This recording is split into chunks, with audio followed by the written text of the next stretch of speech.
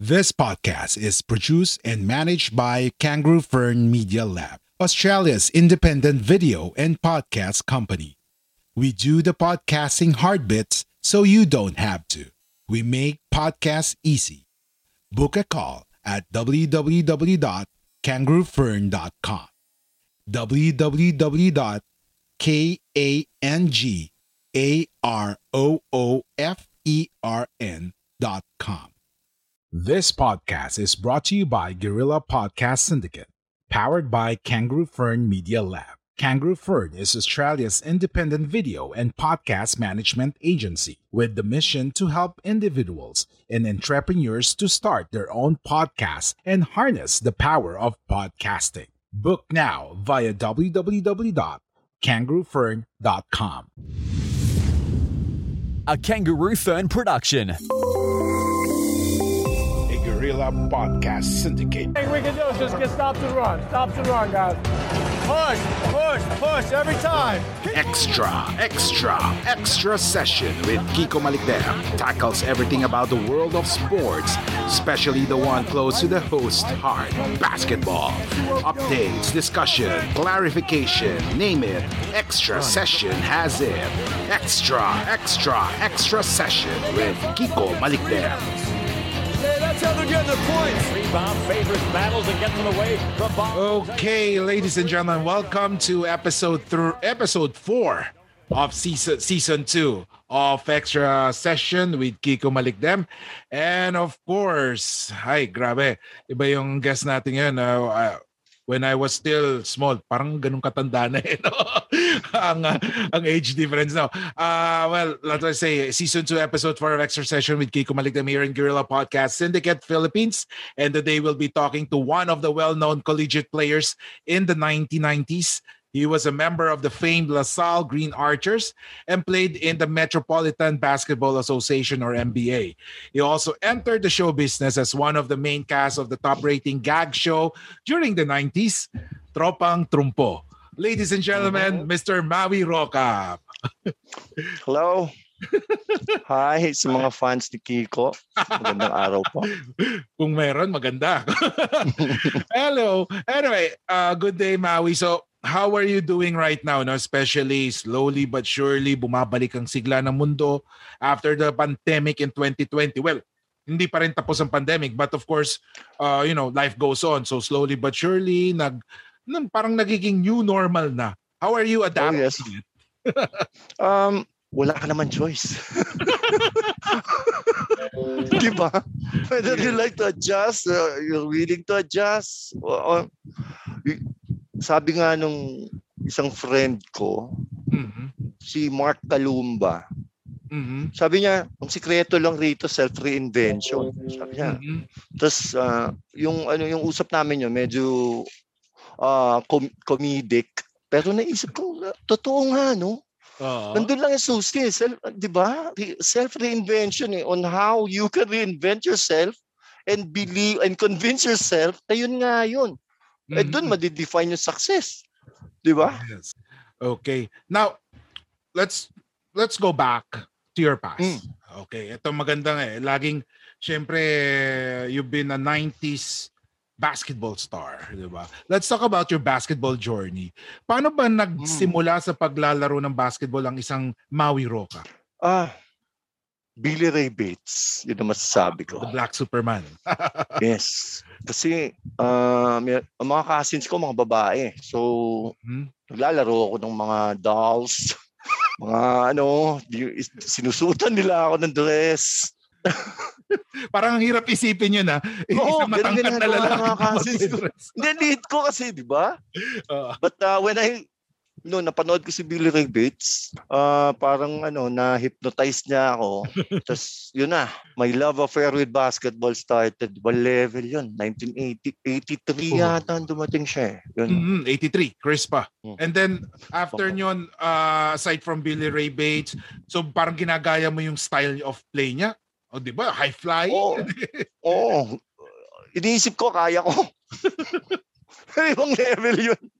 Tapos yun, Billy Ray Bates, tapos nung lumipat na si Joe sa Gilbis, ayan na, araw-araw na. Di ba? Noon na. Tapos kinuha niya si Bates. Yan na. Di ba? Parang lahat yata tayo nun. Kahit ikaw rin malamang. Yes. Di ba? Grabe yung pagka-hook natin dyan. Tapos, high school ball. Mm-hmm. Kasi nung bata ako, sa Tondo kami nakatira eh. So, Tondo style lang basketball ko. Medyo iba siya eh. Di ba? Yes. No blood, no foul dun eh. Tapos nung high school, lumipat na kami ng Laguna. My dad decided to transfer to Laguna. Mm-hmm. So medyo nanibago ako. Masyadong feminine yata ang basketball dito. So yun, basketball, then high school. Tingin ko, nag-start yan na yung high school, St. Francis School, kumwalify kami sa nationals. Okay. Nag-qualify kami sa being a very small school, alam mo yun? Mm-hmm. For us to reach national finals, bang level na yun. That was 1991. Okay. 1991. We made it through. Kalaban namin sila Allen Patrimonio ng Adamson, di ba? Di ba? Paano mo naman yun, di ba? Mga probinsyano kami, biglang kalaban mo sila. If you still remember Tonton Abad, yung the name I can recall the name, pero yung point guard ng Adamson High School na magagaling sila Bumanlag. Rodel Bumanlag, yung mga panahon. Yun, naalala ko si Allen Patrimonio because of his heft. Oh yes.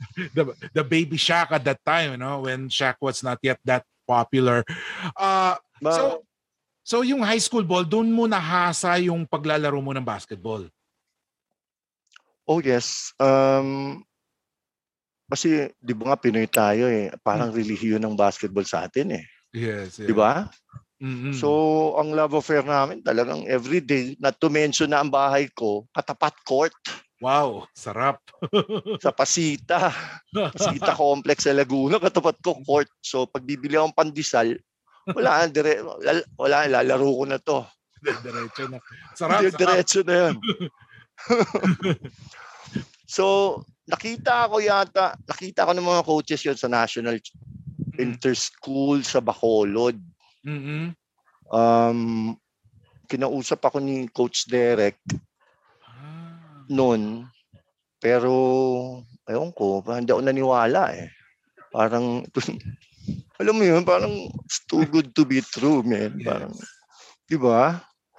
So, I went back to Laguna and then tried out for San Beda. Luckily, okay. Mm-hmm. nakuha ako ng 91. Mm-hmm. I was supposed to play for the Lions ng 91, but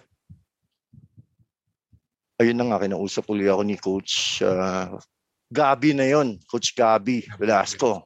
Mm-hmm. And that time, I believed na. I believe. So yun, I took the chance. I went to Lasal. Yun naman talaga ang pangarap kong maano eh. Kasi, ewan ko, nung panahon namin, pagka nangangarap ka mag-basketball, ang gusto mong isuot na jersey ng college, yung green and white. Yes. Di ba? Parang, ewan ko, parang hindi naman lahat sigurado, pero majority of us na nangangarap sa province, ano kaya itsura ko pag nakatack-in ako nitong puting uniforming to, mga ganong pangarap baga. Mm-hmm. So I took the chance. Nag-residency ako ng a year and a half. Mm-hmm. Then 94, ayan na. Unleashed. If you can call it unleashed. Were you parang shocked when you first played sa UAP? Kasi we all know that UAP is a popular league. And of course, you're playing for LaSalle. Ano yung experience mo nung unang game mo? Puting-puti yung labi ko sa kaba. Malimutan niya sa UE. Yung totoong UAP na kasi maraming ibang leagues, di ba? Yes. Totoong UAP na. Mm-hmm. Grabing kaba. ibang level. Kasi nga, kukumbinsihin mo pa yung sarili mong nandun ka na. Di ba? Na ganun. Kukumbinsihin mo pa yung sarili mong nakaupo ka. Matagal ka nakaupo. Rookie Ganun. Oo. At saka yung line-up para... Lakas ang line-up Lakas di ba? Oh, yes. And year in, year out no? Powerhouse di ba? Oo. So, paano yung confidence mo? Syempre, since you're a rookie, it is expected that you won't be given that much of a playing time compared nung nasa high school ka. How was your confidence once you played for LaSalle at that, on your first year? So you want to start a podcast, or perhaps you've already started one, but you're still unclear on how you can actually make this podcasting work. No worries. That's why we're here for you. We are Guerrilla Podcast Syndicate, powered by Kangaroo Fern Media Lab. Join our network. Contact us at info@kangaroofern.com because we're stronger together. I knew I could play. Parang naniwala. Kinukonvince ko yung sarili ko na gano'n. Tapos naniwala nga siya. Pero deep inside, alam ko, nakakalaro kasi mas nauna pa ako mag-basketball yata kaysa magbasa Kumbaga, alam ko itong larong to Diba? Yes. Looking at the lineup, powerhouse to hanggang 14th man namin magaling. Tama. Diba? Yes. So I played defense. Powerhouse sa offense Yes. So ang mga medyo hindi 100% sa defense. So nagdepensa ako ng depensa during my first year. Doon ako nakakuha ng konting minutes from 2, 4. Then as the season went through, alam mo yun, parang teka, ang tagal ko na palang naglalaro. Di ba? Yes. Ayun, so defensive guy ako ng first year. Tapos naka-showcase na ako ng offense ko nung second year. Yun lang. I see. Now, what was your reaction? What was the reaction of your family upon, syempre, nasa TV si Maui. Naglalaro. Were they, well, definitely they're happy. Pero was that an added pressure sa'yo? Parang in-encourage ka pa, sige, galingan mo, something like that. Kasi ako, panganay ako So, yung mga siblings ko, na focus na rin sa basketball, kumbaga, di ba? And kung pressure, hindi masyado. Tutuwa sila dahil si kuya nila nakikita sa TV, di ba? Masaya yon. But nung bata pa kasi kami, nanonood sila pag may interbarangay, alam nila nilang naglalaro ako, kumbaga. Alam na nila yon. Yes. Alam nilang magaling ka.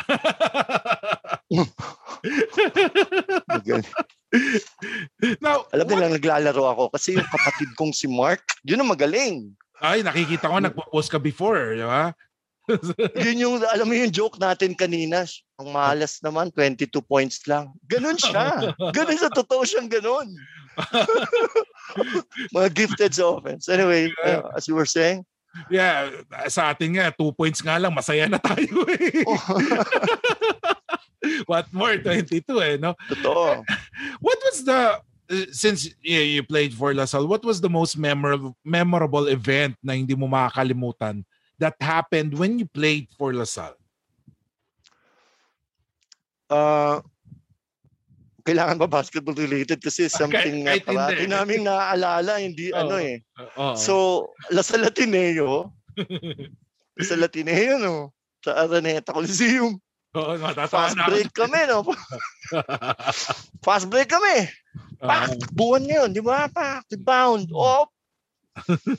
fast break, biglang kasabay namin tumatakbo si Nap Gutierrez. Oh, yes. Sa gitna ng court. Hinahabol ng pulis. Ay, ganun. In national television. Sa national, wow. So, totoo pala yun. Naririnig ko lang before yun. Tapos ngayon, pag nagiinuman kami ng mga kaibigan ko, na mga teammates ko before. Mm-hmm. We talk about it. And tinatanong ko sa kanila, guys, hindi ba baka false memory lang to sa psychology, di ba? Sometimes we form memories that didn't even happen. Yeah. Di ba? Guys, nangyari to, di ba? Sabi niyo, nangyari yan. Parang nagko-confirman pa kami, ganun ka-outlandish yung ganun siya ka-weird. Alam mo yun? Yung parang hindi ma-program ng utak mo na nangyari to. Di ba? Hindi ko alam kung bakit. Huwag na natin talakayin kung ba't ng police, kung ano na yun. Pero yung nangyari yun, dude, parang monti ko ng pasahan si Nap, baka lumea pa siya. Ang bilis pa. Parang tinalo ka ng planting rice.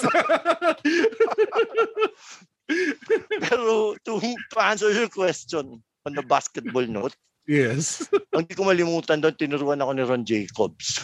Wow, really? Kasi, yeah. Yung 96, di ba? Si Coach Jong. Jong, yes. First year pa lang the siya. whole program. Mm-hmm. Coach Jong was the coach, but the program itself was it was written. I mean, it was a Ron Jacobs program. Wow. And he was there day in, day out. Mm-hmm. So he talked to us, I saw a different side of basketball that I never thought na, ganun nga pala, angles na ganito, yung psychology niyan. Yun, parang, in other words, pinalalim ako nung hinawakan ako ni Coach Ron. Wow. That I didn't know.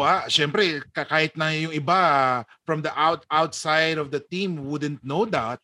Pero grabe, that was one hell of an experience, no? Being under Coach Ron Jacobs somehow, di ba? Oh, yes. Pagkagaling ka kay Coach Ron, wala kang choice kung di gumaling, gagaling ka. Parang mas ang pangunawa mo sa basketball, lalalim, mas ewan ko, magaling siyang magaling siyang magturo. It's a great teacher of the game. I see. Coach Ron Jacobs. Now, you played at the time when LaSalle is yung sabihin natin banderang kapos. Lagi. Puro heartaches. I've been a witness of that. Umuwi lagi ako ng umiiyak at the time when what do you think was the problem? Bakit parang banderang kapos? Baka wala talaga sa palad di ba? Parang hindi ko nagsusweep na kami ng elimination di ba? Nagna-national championship pa nga kami. Hindi ko alam. Baka ng defeatist bigla, hindi ko alam.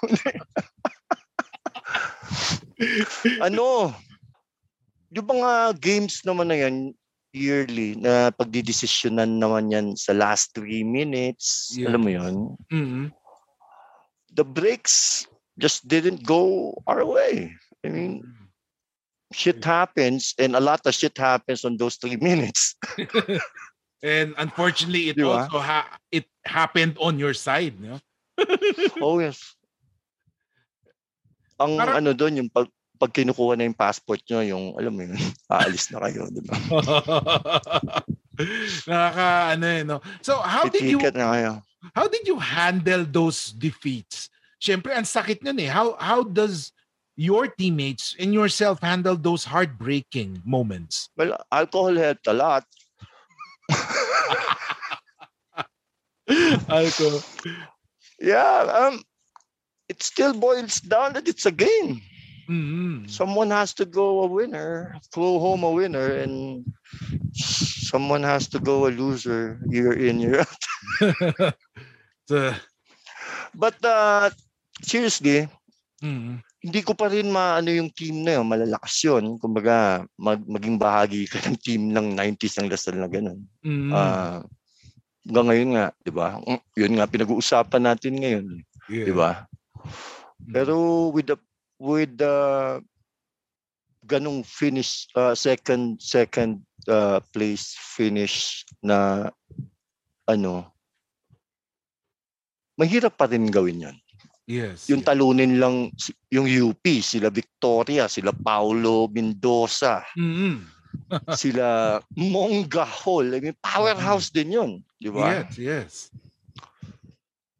Pero ika nga ni Barkley, sabi nga ni Charles Barkley, huwag ka masyadong maraming sinasabi kung hindi ka nag-champion. O yung pala, hindi rin siya nag-champion. What's your NBA idol? Tony Kukoc, man. Oh, medyo hawig kayo. Hindi. Ano pa lang, Benetton years pa lang siya. Travis o Benetton pa lang. Yes. Alam mo kung bakit? Ang galing niya pumasa eh. Diba? Yes. Kasi, for a 6'11 guy. Diba? Diba? Nakaka-dribble talaga. Tapos, hindi siya nabigyan ng props niya dun sa ginawa ni Jordan eh. Pero aminin natin, laki ng ginawa ni Kukoc for that run, di ba? Yes. Tama naman. Yun, Tony Kukoc. Now, when you were playing for LaSalle, you also entered show business. You know, how did you become part of this gag show, yung Tropang Trumpo? Nanonood yata sila Direk Bobot ng championship parate. Naawa siya sa akin dahil parate kaming talo. Bigyan mo nga ng trabaho to, awawa naman. No, Direk watches basketball religiously. So, yun. Binigyan niya ako ng offer. At syempre, with my good decision making, mas pinili ko yun kaysa RP team, di ba?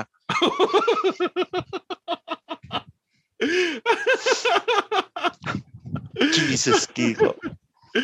Pero, ano yung nakita nila? Ano tingin mo nakita? Nakita ba nila na, medyo komedyante to? Kasi pag nasa loob ka ng court, seryoso eh. Parang, nakita ba nila, komedyante tong ano na to? Komedyante o makulit. Komedyante nga talaga ako Pero corny. Until napunta ako ron sa gag show na yun na, di ba, ilang years kami number 1. Hindi biro mag-number 1 sa TV. Yes, exactly. Di ba? Mag-number 1 ka sa TV, you're doing something right. Yes. And we've done it for quite a number of years na hindi ko rin malilimutan. Mahirap gawin yun eh. Di ba? Yeah. How was the experience? Kakaiba ba yung experience from your normal daily routine na Jesus, nakakaliit ng mundo. Kumbaga, basketball na eh. Kumbaga, di ba, may sense of, di ba, liliit na mundo mo sa basketball eh. Parang di pa ako natuwa. Alam mo yun? Hirap. Nag-suffer yung aral ko. Suffer yung aral ko. Hirap. So, nahirapan kang i-balance, sabi, ika nga yung the time. Oh, that's spreading yourself too thin. Di ba? May PBL pa. Di ba? Kaya talagang, tapos syempre, ang study sa LaSalle, mabilisan din eh. Trimester. Mabilisan, tsaka hindi ka pwedeng di nakikinig. Oo. Makikinig ka, di ba? Kumbaga, so, nadagdagan ka ng pressure yun. Oo, kasi trip ko mag-aral eh. Nag-enjoy ako dyan sa academics. Pero pag wala kang oras, kahit anong enjoy mo, di ba? Hindi. Was there a time na parang sasabihin mo, I wanted to quit na, I just want to go into show business? No. Never ko naisip yun. I wanted to quit show business. The other way around. To go back to basketball full-time. Kasi with the schedule of show business, hindi mo siya makikip na nagpapakondisyon ka eh. Ang days nila, ang 48, ang day nila, nakukompress nila ng 48 hours, kinocompress sa single day. Di ba? Pag naglalaro ka, sleep is kailangan mong matulog eh. Nandiyan na recovery eh. Yes, recovery period. Yeah, so good. Pero was there a time na parang inalokan ka na for a movie or another TV show aside from the one that you have? Yeah. Hindi na ako wala nang oras. Kumbaga, anong gagawin ko dyan? Mm-hmm. So parang Yung, talagang wala kang planong mag-showbiz talaga ng full-time. hindi ko linya eh. Alam mo yun? Pero nakakatuwa ka na nun when you were Ha? Nakakatuwa ka na nun kasi parang Okay. Okay yung nakakatawa, pero magaling ako mag-basketball. Yun yung gusto kong gawin. Diba? Kumbaga, dito ako kung saan ako, medyo okay. diba? Eto, naalala ko lang at that time, nung sa tropang trupo ka, may tuksuhan. Totoo bang crush mo si Rosel Nava? Jesus Christ. Naalala ko yun. Totoong Totoong kaibigan kami. Kaibigan. Magkaibigan kami. Klase kami. Pero bakit inaasar ka kay Rosel Nava at that time? Hindi ko alam. I just worked there. Kasi natatawa din Hindi ko alam. Pag nagbibiruan sa tropang trumpo at that time, naririnig ko pag may topic about Rosel Nava, ikaw yung inaasar. Parang nga. So wala talaga, no malice at all. No malice or it's been decades na, alam mo naman, matanda na rin tayo. Hindi ko na maalala. Pero at that time ba nung nag-showbiz ka, meron ka ng girlfriend noon or still single? Meron akong girlfriend. Meron akong girlfriend. Yes, hindi naman siya yung high school girlfriend ko. Wow. Hindi siya yung kinokopyahan ko sa exam nung high school. Hindi siya nagje-jealous kasi syempre sikat ka na, ang daming lumalapit sa iyo. Medyo weird sa amin kasi sabay, 'di ba? Bata pa kami, sama kami. Tapos co-commute kami, mga ganon. Sakay kami sa bus. Tapos, syempre, may auto kayo. Tapos, pag dati nagmumol, wala naman pumapansin sa amin. Tapos, nahirapan na kami mag-mall. Maabot sa ganun. Buti ngayon, nabalik yung nakakapag-mall ulit. Kailang may pandemic. Ngayon ko masasabi. Ang masabi ko na, na ayos, okay pala yung, yung sumikat ka. Pero parang, yung pagiging, yung hindi, yung maka-blend ka ulit, yung anonymity. Yes. Okay rin pala sa talaga eh. Alam mo yun. So, when your career boom, nakilala ka sa basketball, napasok ka sa showbiz, parang ngayon parang lumit yung mundo mo kasi bawat galaw mo nakikita ka ng tao. So, how did you handle that? Badly. Ang daming pa-autograph, ganyan. Tapos ang daming cast of characters na gustong kasali sa show mo. Hindi. Ang naano ko nun, kasi pagka nagbabasketball ka tapos nandun ka na, hindi mo alam na nandun ka na eh. Alam mo yun ba? Naka-uniforme ka na ng green. Hindi mo alam na yun kasi nandun yung struggle na hindi ka maka-look back. Okay to, naano ko na at yun hindi mo maiisip yun kasi day in day out game pa ulit. Makikita mo lang yung pagtapos ng, alam mo yun, pag overview mo, ito pala yung biyahe, ito pala. Yun lang. Were there any regrets on your part? Siyempre, natapos yung showbiz career mo, then hindi ka na naglalaro ng basketball. Was there a time na parang, sayang, dapat ganito ginawa ko, ganyan? Did you... Mabigat yung word na regret. Pero if we can get a word that's a bit lighter than regret, is going breaking showbiz. Yes. Alam mo yun? I shouldn't have kasi RP team na kami nila Ildefonso. Kumbaga, ito na di ba? Mm-hmm. Sila nagtuloy Ako nag-showbiz. Kaya, parating nahabol ko na lang sila kung anong nangyayari. Pero if I did keep my focus on doing what I do best, tingin ko, mas nakalaro ako maayos. I see. Now, I don't... Sige, go ahead. No, I want to say some, Sige, go. Mga nakakaiyak, hindi, biro lang. Sige, go. No. Ano sinasabi mo? At that time nga, no? So, kasi naisip ko, you were at par with Danny Ildefonso, something like that. Kasi after you graduated, you played in the NBA. Tama ba? Why did you choose to take your talents there instead of the PBA? Binky Fabis. Oh, okay. Yeah, he convinced me to play for his team. That's Batangas, right? Yeah.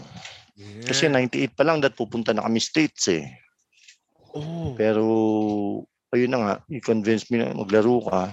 Okay. Then I played. I see. So, Binky Fabis was So, magma-migrate ka na dapat? Earlier, nung 98. Pero I gave NBA a chance. Kasi, 97, I broke my back already. Something strong. God. May injury na ako. So, hindi ko na magawa yung gusto kong gawin. So, naging small man na lang ako. Hindi na ako big man. Mas naging effective pala. Pero yun na nga, that injury kept me from pushing further. I see. Now, so that was the how do you call that? The biggest thing that happened to you. That's why you weren't able, you think that you weren't able to showcase your true ability. Yung yung injury mo. What happened to that? Paanong injury nangyari nun? Slip disc. Ow! Sakit. Aray. Sakit, di ba? Oo. Pero at that time, di ba? Parang at that time, ang hirap talaga magka-slip disc. Pero yung mga current time, ngayon, parang makaka-manage ka pa. Ang slip disc ngayon, 2 buwan na lang. Oo. Diba? Nung araw, 1 taon. Yes. So, na-limit yung galaw mo. That's why, pero you had your dreams of going to the PBA? Of course. Yes. Yun talagang, sarap maglaro ron diba? Sikuhin ka ni Joe, mga ganun. Ayan, as you can see, ganyan si... Ayan, talagang pangmati ni Idol pala dating mo. Mukha ko yan If eto, kunyari magkakaroon tayo ng chance na mag-Back to the Future. And you see yourself at that time, anong sasabihin mo sa kanya? Basketball ka lang. Huwag ka malikot. Basketball ka lang. I see. Likot yan Magaslaw, as you're a defensive player at that time Pero eto, correct me if I'm wrong, kasi naalala ko lagi, basta pag kay Maui Roca, pag nakuha niya ang bola sa loob, sa shaded lane, may pump fake lagi yan. May pump fake, 1 or 2. Tapos siya jump. Oo. May phobia kasi ako mapalpal. Pero yun, napansin ko Sabi ko, kasi dati nanonood ka nga. Oo, nanonood. Tapos pagkita ko, pag nakuha mo na bola, talagang papump fake ka. Lalo na pag malaki yung kalaban Tsaka gathering yun Oo. Gathering din yun. Fake ka kasi out of balance ka pa. Pagbaba mo, gathering ka ng balance. Mas malakas ang mas malakas para may sasabit. Kunyari lang yung fake. Kunyari lang yung fake. Ito talaga. Oo nga, no? Fake ako ng fake. Napansin ko lang yun. Baka ganun talaga yung arsenal niya. No? Sabi ko. Kahit nga ako mag-isa, pumifake ako eh. Kasi di ba yung mga bata tayo, mahilig tayong, yung kunyari, shoot ka kahit walang ring. Yes. Kunyari, invisible ring. Now, seriously yung fake. Insurance yan eh. If someone's there, di ba? Kasi hindi naman 360 yung vision mo. Pag kuha mong bola, pag fake mo, if someone's there and you did fake, di ba, insurance siya eh. Yes. Pwede mong sabayan, sabit. Pag sumabay pa, foul. Yes. Di ba? Exactly. Ngayon lang uli ako nagsasalita ako sa basketball. Ang tagal. Yeah. Parati na lang ako tumutulong sa mga nasalanta sa Texas. Kakabit ng mga telepono.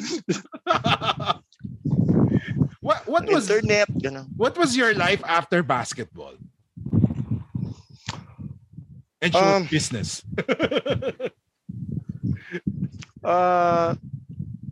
Sa States ako ilang taon din eh, mga 2. Tapos umuwi na kami dito 2000 and ano ba ito? 2005. Ayun na, call center na. Call center na ako. I see. And then that's the reinvention. The reinvention of Maui Roca. What was there any parang particular moment na parang may nakakakilala pa sa'yo? Kasi syempre you work in a call center and then of course may mga tao, uy, si Maui Roca to parang ganyan. What was your feeling? Pag uy, si Maui Roca to ganyan. Nung mga early years, ayos lang. Tapos sanay na ako. Tapos totoo pa rin talaga yung you should not meet your heroes.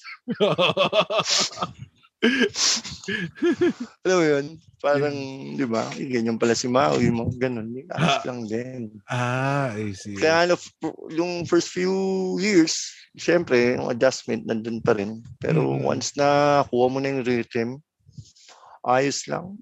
Kumbaga di ba? Okay naman eh.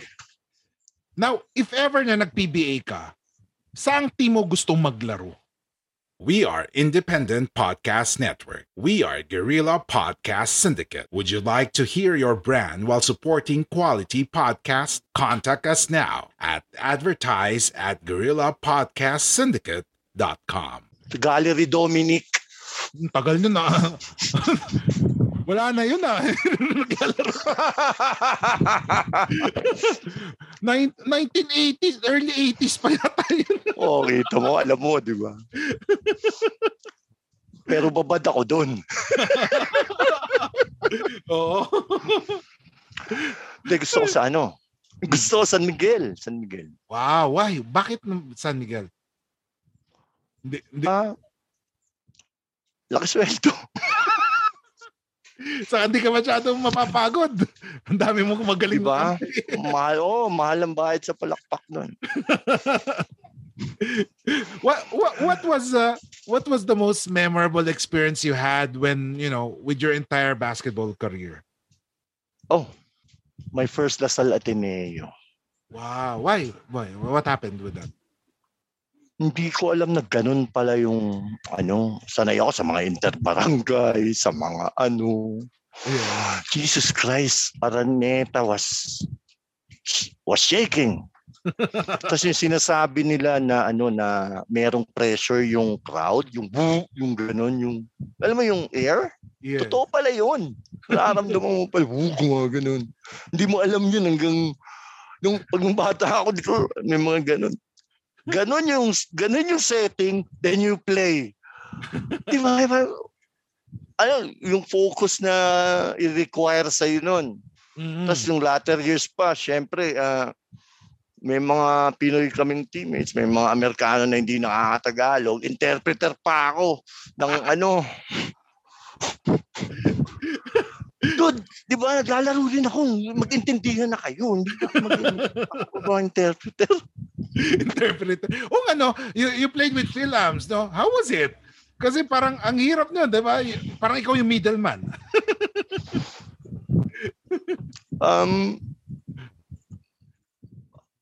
na parang kasi parang akala nila secured ka na rito, may playing time ka na, nasa lineup ka ba? Until they meet the Filipino ballers po. Pagdating nila, bugs! Tirahin yan! Duguan sila after first practice nila Welcome to the Philippines! What was their reaction? Nakipag-away ba sila? O parang nagulat sila? Nagulat sila kasi parang literally, di ba? Ibang mundo to, man. Di ba? Yun ang mundo yun. This is our world. Yeah. Pinas pa rin to di ba? Siyempre, amboy. Natural na Pero parang mukhang amboy ka rin naman di ba? Meron akong ganung mode. Pwede rin.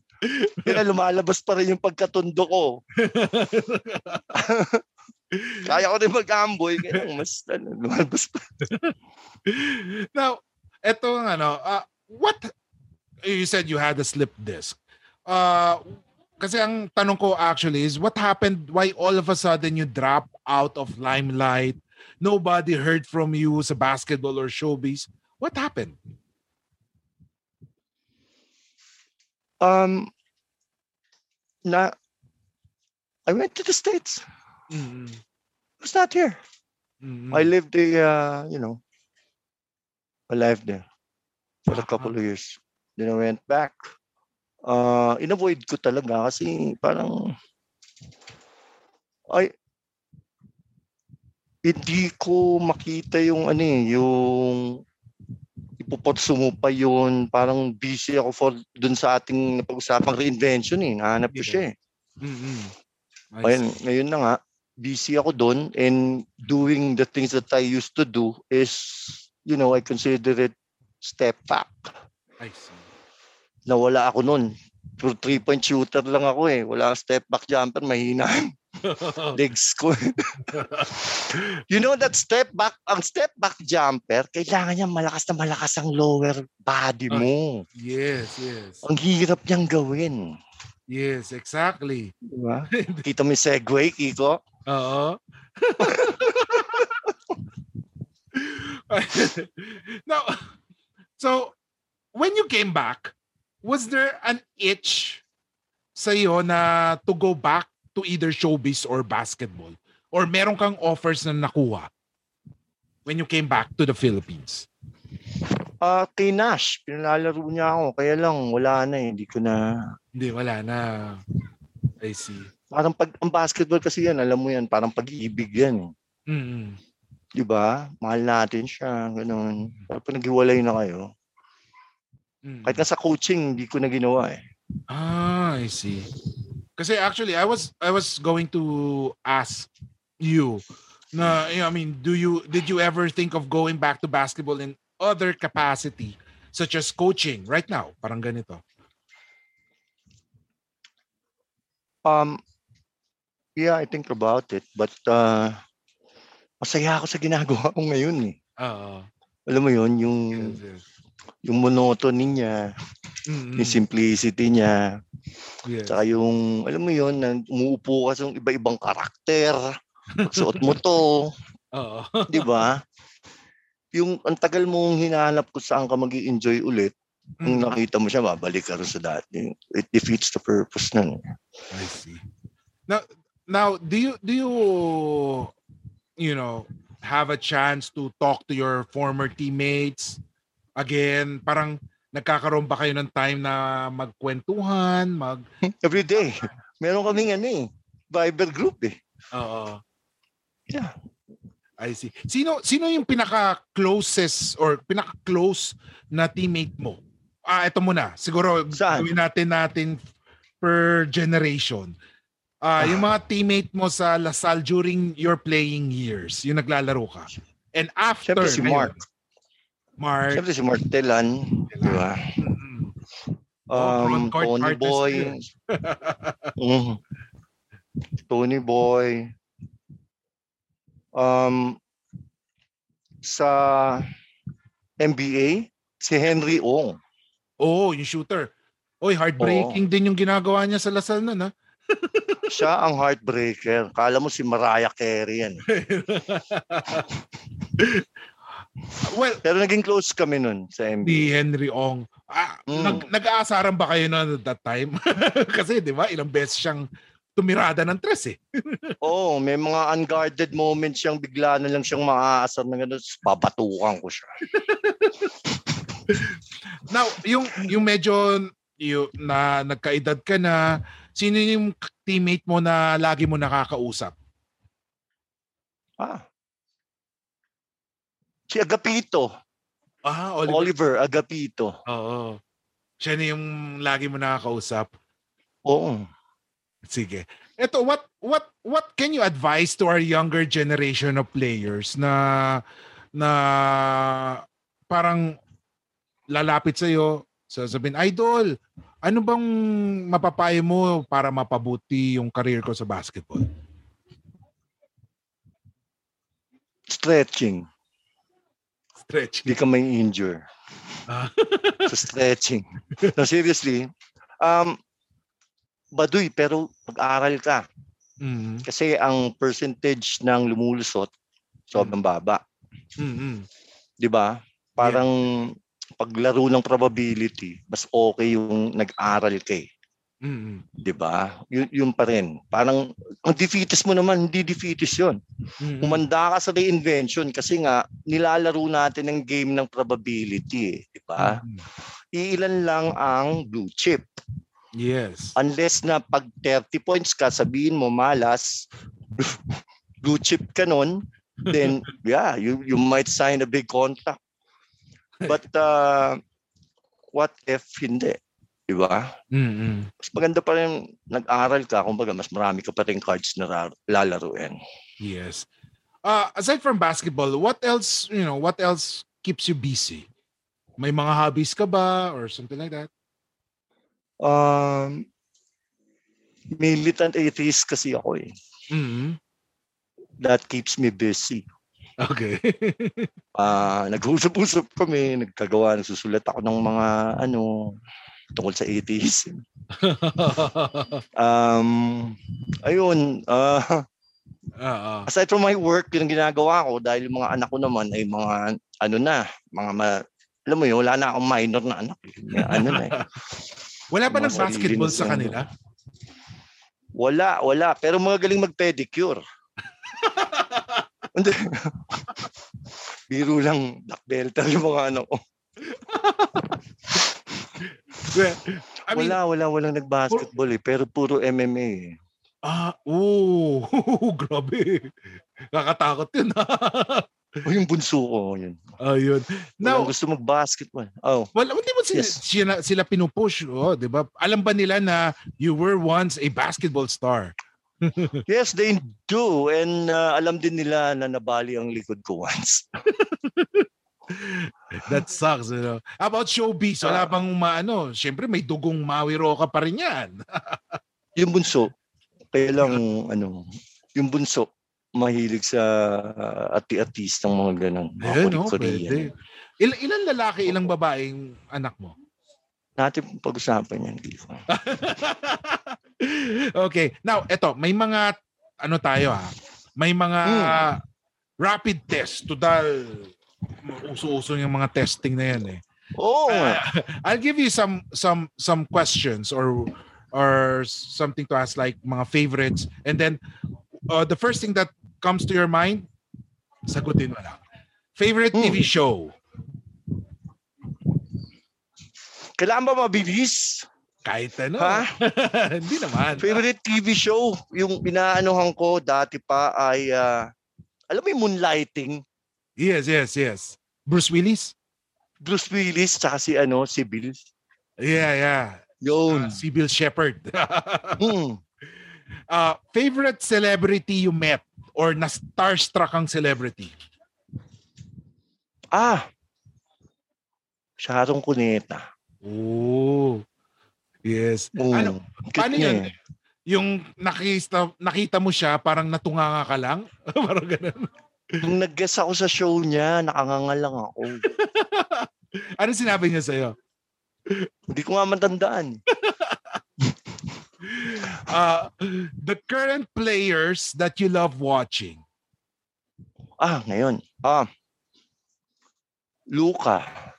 Doncic. Luka, yeah. Diba? Nakakaasar, no? Gwapo na. Magaling pang maglaro. Parang yung basketball niya ahead ng 0.2 seconds. Alam mo yun? Yung pag-process niya ahead.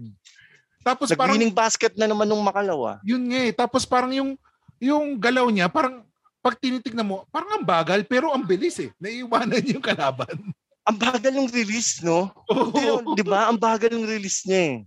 Parang pumoporma pa eh. Iba yun. Iba yung batang yun. Tapos ang ganda pa ng nanay niya. Ang chicks, no? Nililigawan nga parati. Who do you think is the future of Philippine basketball? Ayan na. Nakikita natin. Sila Kai. Mm-hmm. Di ba? Yes. Sana makakuha tayo ng mga malalaking small man, no? Yun nga eh. Yung mga point na 6'8", na natural. Alam mo yun? Yes, pang international play eh. Correct. Kasi yun ang parado. Remember, kasi ngayon, naging controversial si Kai Soto dahil nawala siya sa... What do you think about that? What do you think about yung kay Kai Soto na nag-part ways siya sa kanyang G-League team? Like what you hear so far? Make sure you never miss an episode by clicking on the subscribe button now. This podcast is possible by listeners like you. Thank you for your support. Now back to the show. Lahat lang yan, means to an end lang yan. Diba? Huwag lang makabit kahit ano mangyari dyan. Basta siya ang unang Pinoy na maglalaro ron. Yes. Diba? Kahit saan pa umano, sana gawin na niya. Dahil ako, gusto ko siyang ma-NBA. Dahil lahat ng sinabi mga Pinoy na, Pinoy, nag-NBA, hindi naman nakakatagalog yun eh. Diba? Hindi siya ito si Kai talagang magsasataga. Pinoy ito eh. Na maglalaro ron. Gagawin niya yan. Yes. The misconception about you. Na mabait ako. What was the worst chismis na narinig mo na tungkol sa'yo? Jesus, Kiko. Come on. Eto. The toughest players that you guarded sa career mo? Kahit sa kahit sa practice, okay lang. Practice din, Alvin Patrimonio, yung pangarap ko dati siya makalaro eh. Pero nung nag-practice game kami, naramdaman ko yung tigas ng katawan niya pag inatrasan ka ni Alvin Patrimonio, malalaman mo kung bakit siya si Alvin. Yun. Talagang grabe siya. Grabe, galing. Lakas ng upper body eh, no? Sa mga nakalaro ko naman, syempre sila si Danny Defonso. Daniel Defonso. Who is the best coach that you had in your career? Binky Fabis. Why? Parang na-motivate ka ng gusto? Oo. Meron siyang way of talking to you na ma-convince na maglaro ka pa. I see. What was the worst moment in your basketball career? When it's over. Correct. Yung team na ayaw mong makalaban noon dahil alam mong sasakit ang ulo at katawan mo. Saang league? NBA and... Sa NBA?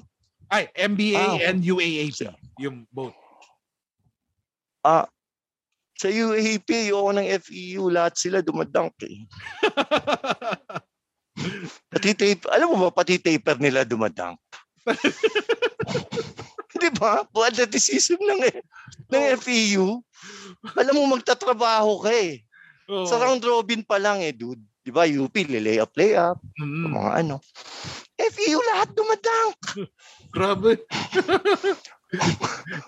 Di ba minsan napapansin niyo pala yun kasi minsan di ba pag magkalaban na kayo hindi niyo na tinitignan yung kalaban niyo eh. You do your own stuff eh. Pero mapapansin mo kasi dang kumakalagbog. Hindi ko pa naman kaya dumunk. Hindi ba? Kahit 6'4 ka? Hindi ko nakakadunk. Di ba? Hindi ko nakakadunk. Ewan ko kung bakit. Well, that's something new. Kasi syempre all along, people thought if you're standing 6'3 or 6'4, you could dunk. Di ba? Yes, I was able to keep it a secret for the longest. Pero you played under the basket, di ba? So people thought all along, di ba? You could. Now, sa NBA, ano yung team yung ayaw mo makalaban? Davao. Wow, sina Belano. Bakit? Bakit? Ang init ng Coliseum nila. Hindi ka tatalunin ng team eh. Tatalunin ka ng dehydration mo eh. Wow. Ang init. Oo. Pero si Davao, kasi nga, ayun din, nahihirapan ako pagka medyo hyper-athletic yung bantay ko eh. Alam mo yun, maganda yung pareho lang kami na athleticism, na nadadapa paminsan-minsan. Pero pag kung dumunk siya 3 kamay, hirap na hirap ako dun eh. Oo. Yeah, I know the feeling.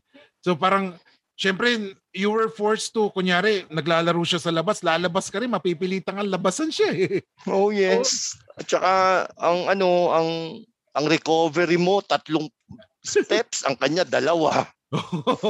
Di ba? Yes. Mahirap. Eto. Describe in 1 to 3 words, okay, the following persons. Coach Binky Fabis.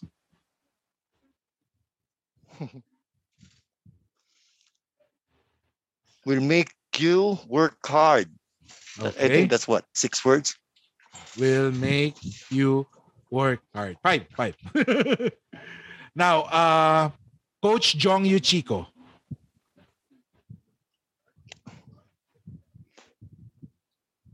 Emotionless. Oh. Walang emotion si Coach Jong nun eh. Alam mo yun? Oo. Parang tindang ka na. Ngayon nga, nagagalit na siya eh. Hanggang nanapak na lang bigla ng Australiano. Sa Australia. Ano gumagal si Coach Jong ba yun? Tinupa kayo Australiano. Nakakasyak eh, no? Di ba? May ganyan ka pala, Coach Jong. Hindi nakapagtimpi na. Anger management. Coach Gabby Velasco. Always on a straight body. Nakita mo na bang nakayukod si Coach Gabby? Di ba nakaganon yun? Oh, yeah. Alam mo bakit? Bakit? PMAer yun. Wow, kaya pala. So, PMAer si Coach Gabby. Pag-practice, talagang siya, strict siya. At ang team building namin parate sa Baguio. Sarap. Wow, sarap nga. Dami ng friends dun. Si Mayor Francis Zamora. First time, hindi akong kwento kay Francis. Sige. Unang practice namin. Siya, So, mga bag. Si Zam, tapos nagubad siya ng gano'n. Yung hinubad niyang relos kasing halaga ng 8 ko. Wow. Ang mahal. Grabe. Initsa lang niya sa bag niya. Tag. Napatunga ka rin, ha? Sweet. Pero Zam, that guy works hard. And he works hard. Don Aliado.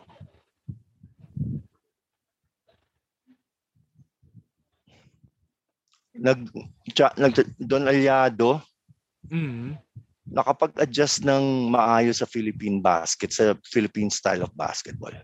Kasi the first few months na nandito, yung kanong-kanong maglaro yun. Lanky. Alam mo yun, tapos may difference di ba? Alam mo yun na. Yes. Coach Nash Rosella. Coach Nash. 3 words pa rin ba? Kahit ano. Sige, let's... Coach Nash. Sama ko player, ang hindi nila alam kasi, si Nash ay player ng Batangas Bridge. Oh, player. That's his last team. That's his last team before he decided to go coaching full time. Mm-hmm. And then there was a time that he wanted to go back to banking and finance. Mm-hmm. Kasi nga tapos na nga yung basketball. Mm-hmm. But nag-umpisa lang sa joke, no, stay here. Mag-coach ka. Then Binky said na, ayun na nga, mag-coach siya. And the rest is history. He was able to, take it all the way. I see. Yes. Opponent that taught you the most? Opponent that what? The opponent where you learned the most? Eddie Laure. Wow. Why? What happened? He taught me not to eat a lot during off season because these guys, after off season, pagbalik nila, wala silang off season na kondisyon. Parati silang kondisyon. Alam mo yun, yung jeans nila. Yung parang grabe. Kasi, di ba, tayo pagbalik natin coming off season, talagang botsyog eh. Bagal eh. Sila Eddie Laure, hindi. Talagang di 12 makina ng mga yan. That's good. Eto, nakikita ko before, nagkaabutan ba kayo ni Zandro Limpot, June Limpot? Nope. At I see. Kasi 1990 yata yung huling playing years niya, sa Lasal. Something like that. I see. Now, what is your message to your supporters, family, friends? Any message for them?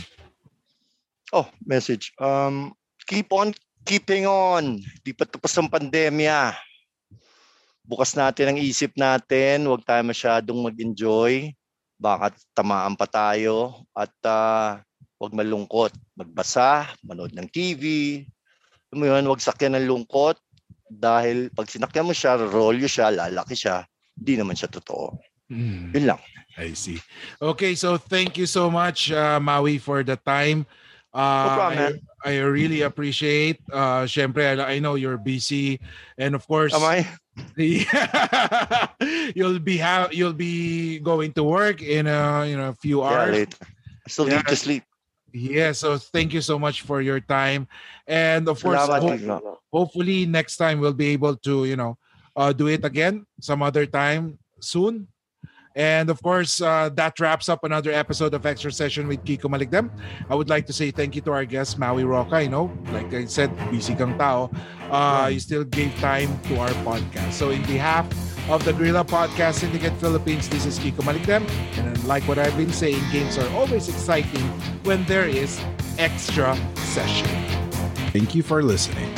Make sure to visit our website at www.guerrillapodcastsyndicate.com, where you can subscribe to the show in Apple Podcasts, Google Podcasts, Spotify, Stitcher, or via RSS, so you'll never miss a show.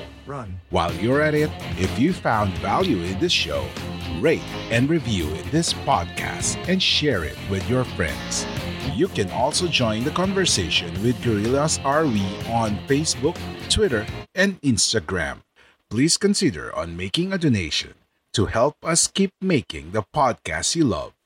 If you have any questions, feel free to reach out to us. We are Independent Podcast Network. We are Guerrilla Podcast Syndicate. Would you like to hear your brand while supporting quality podcasts? Contact us now at advertise@guerrillapodcastsyndicate.com.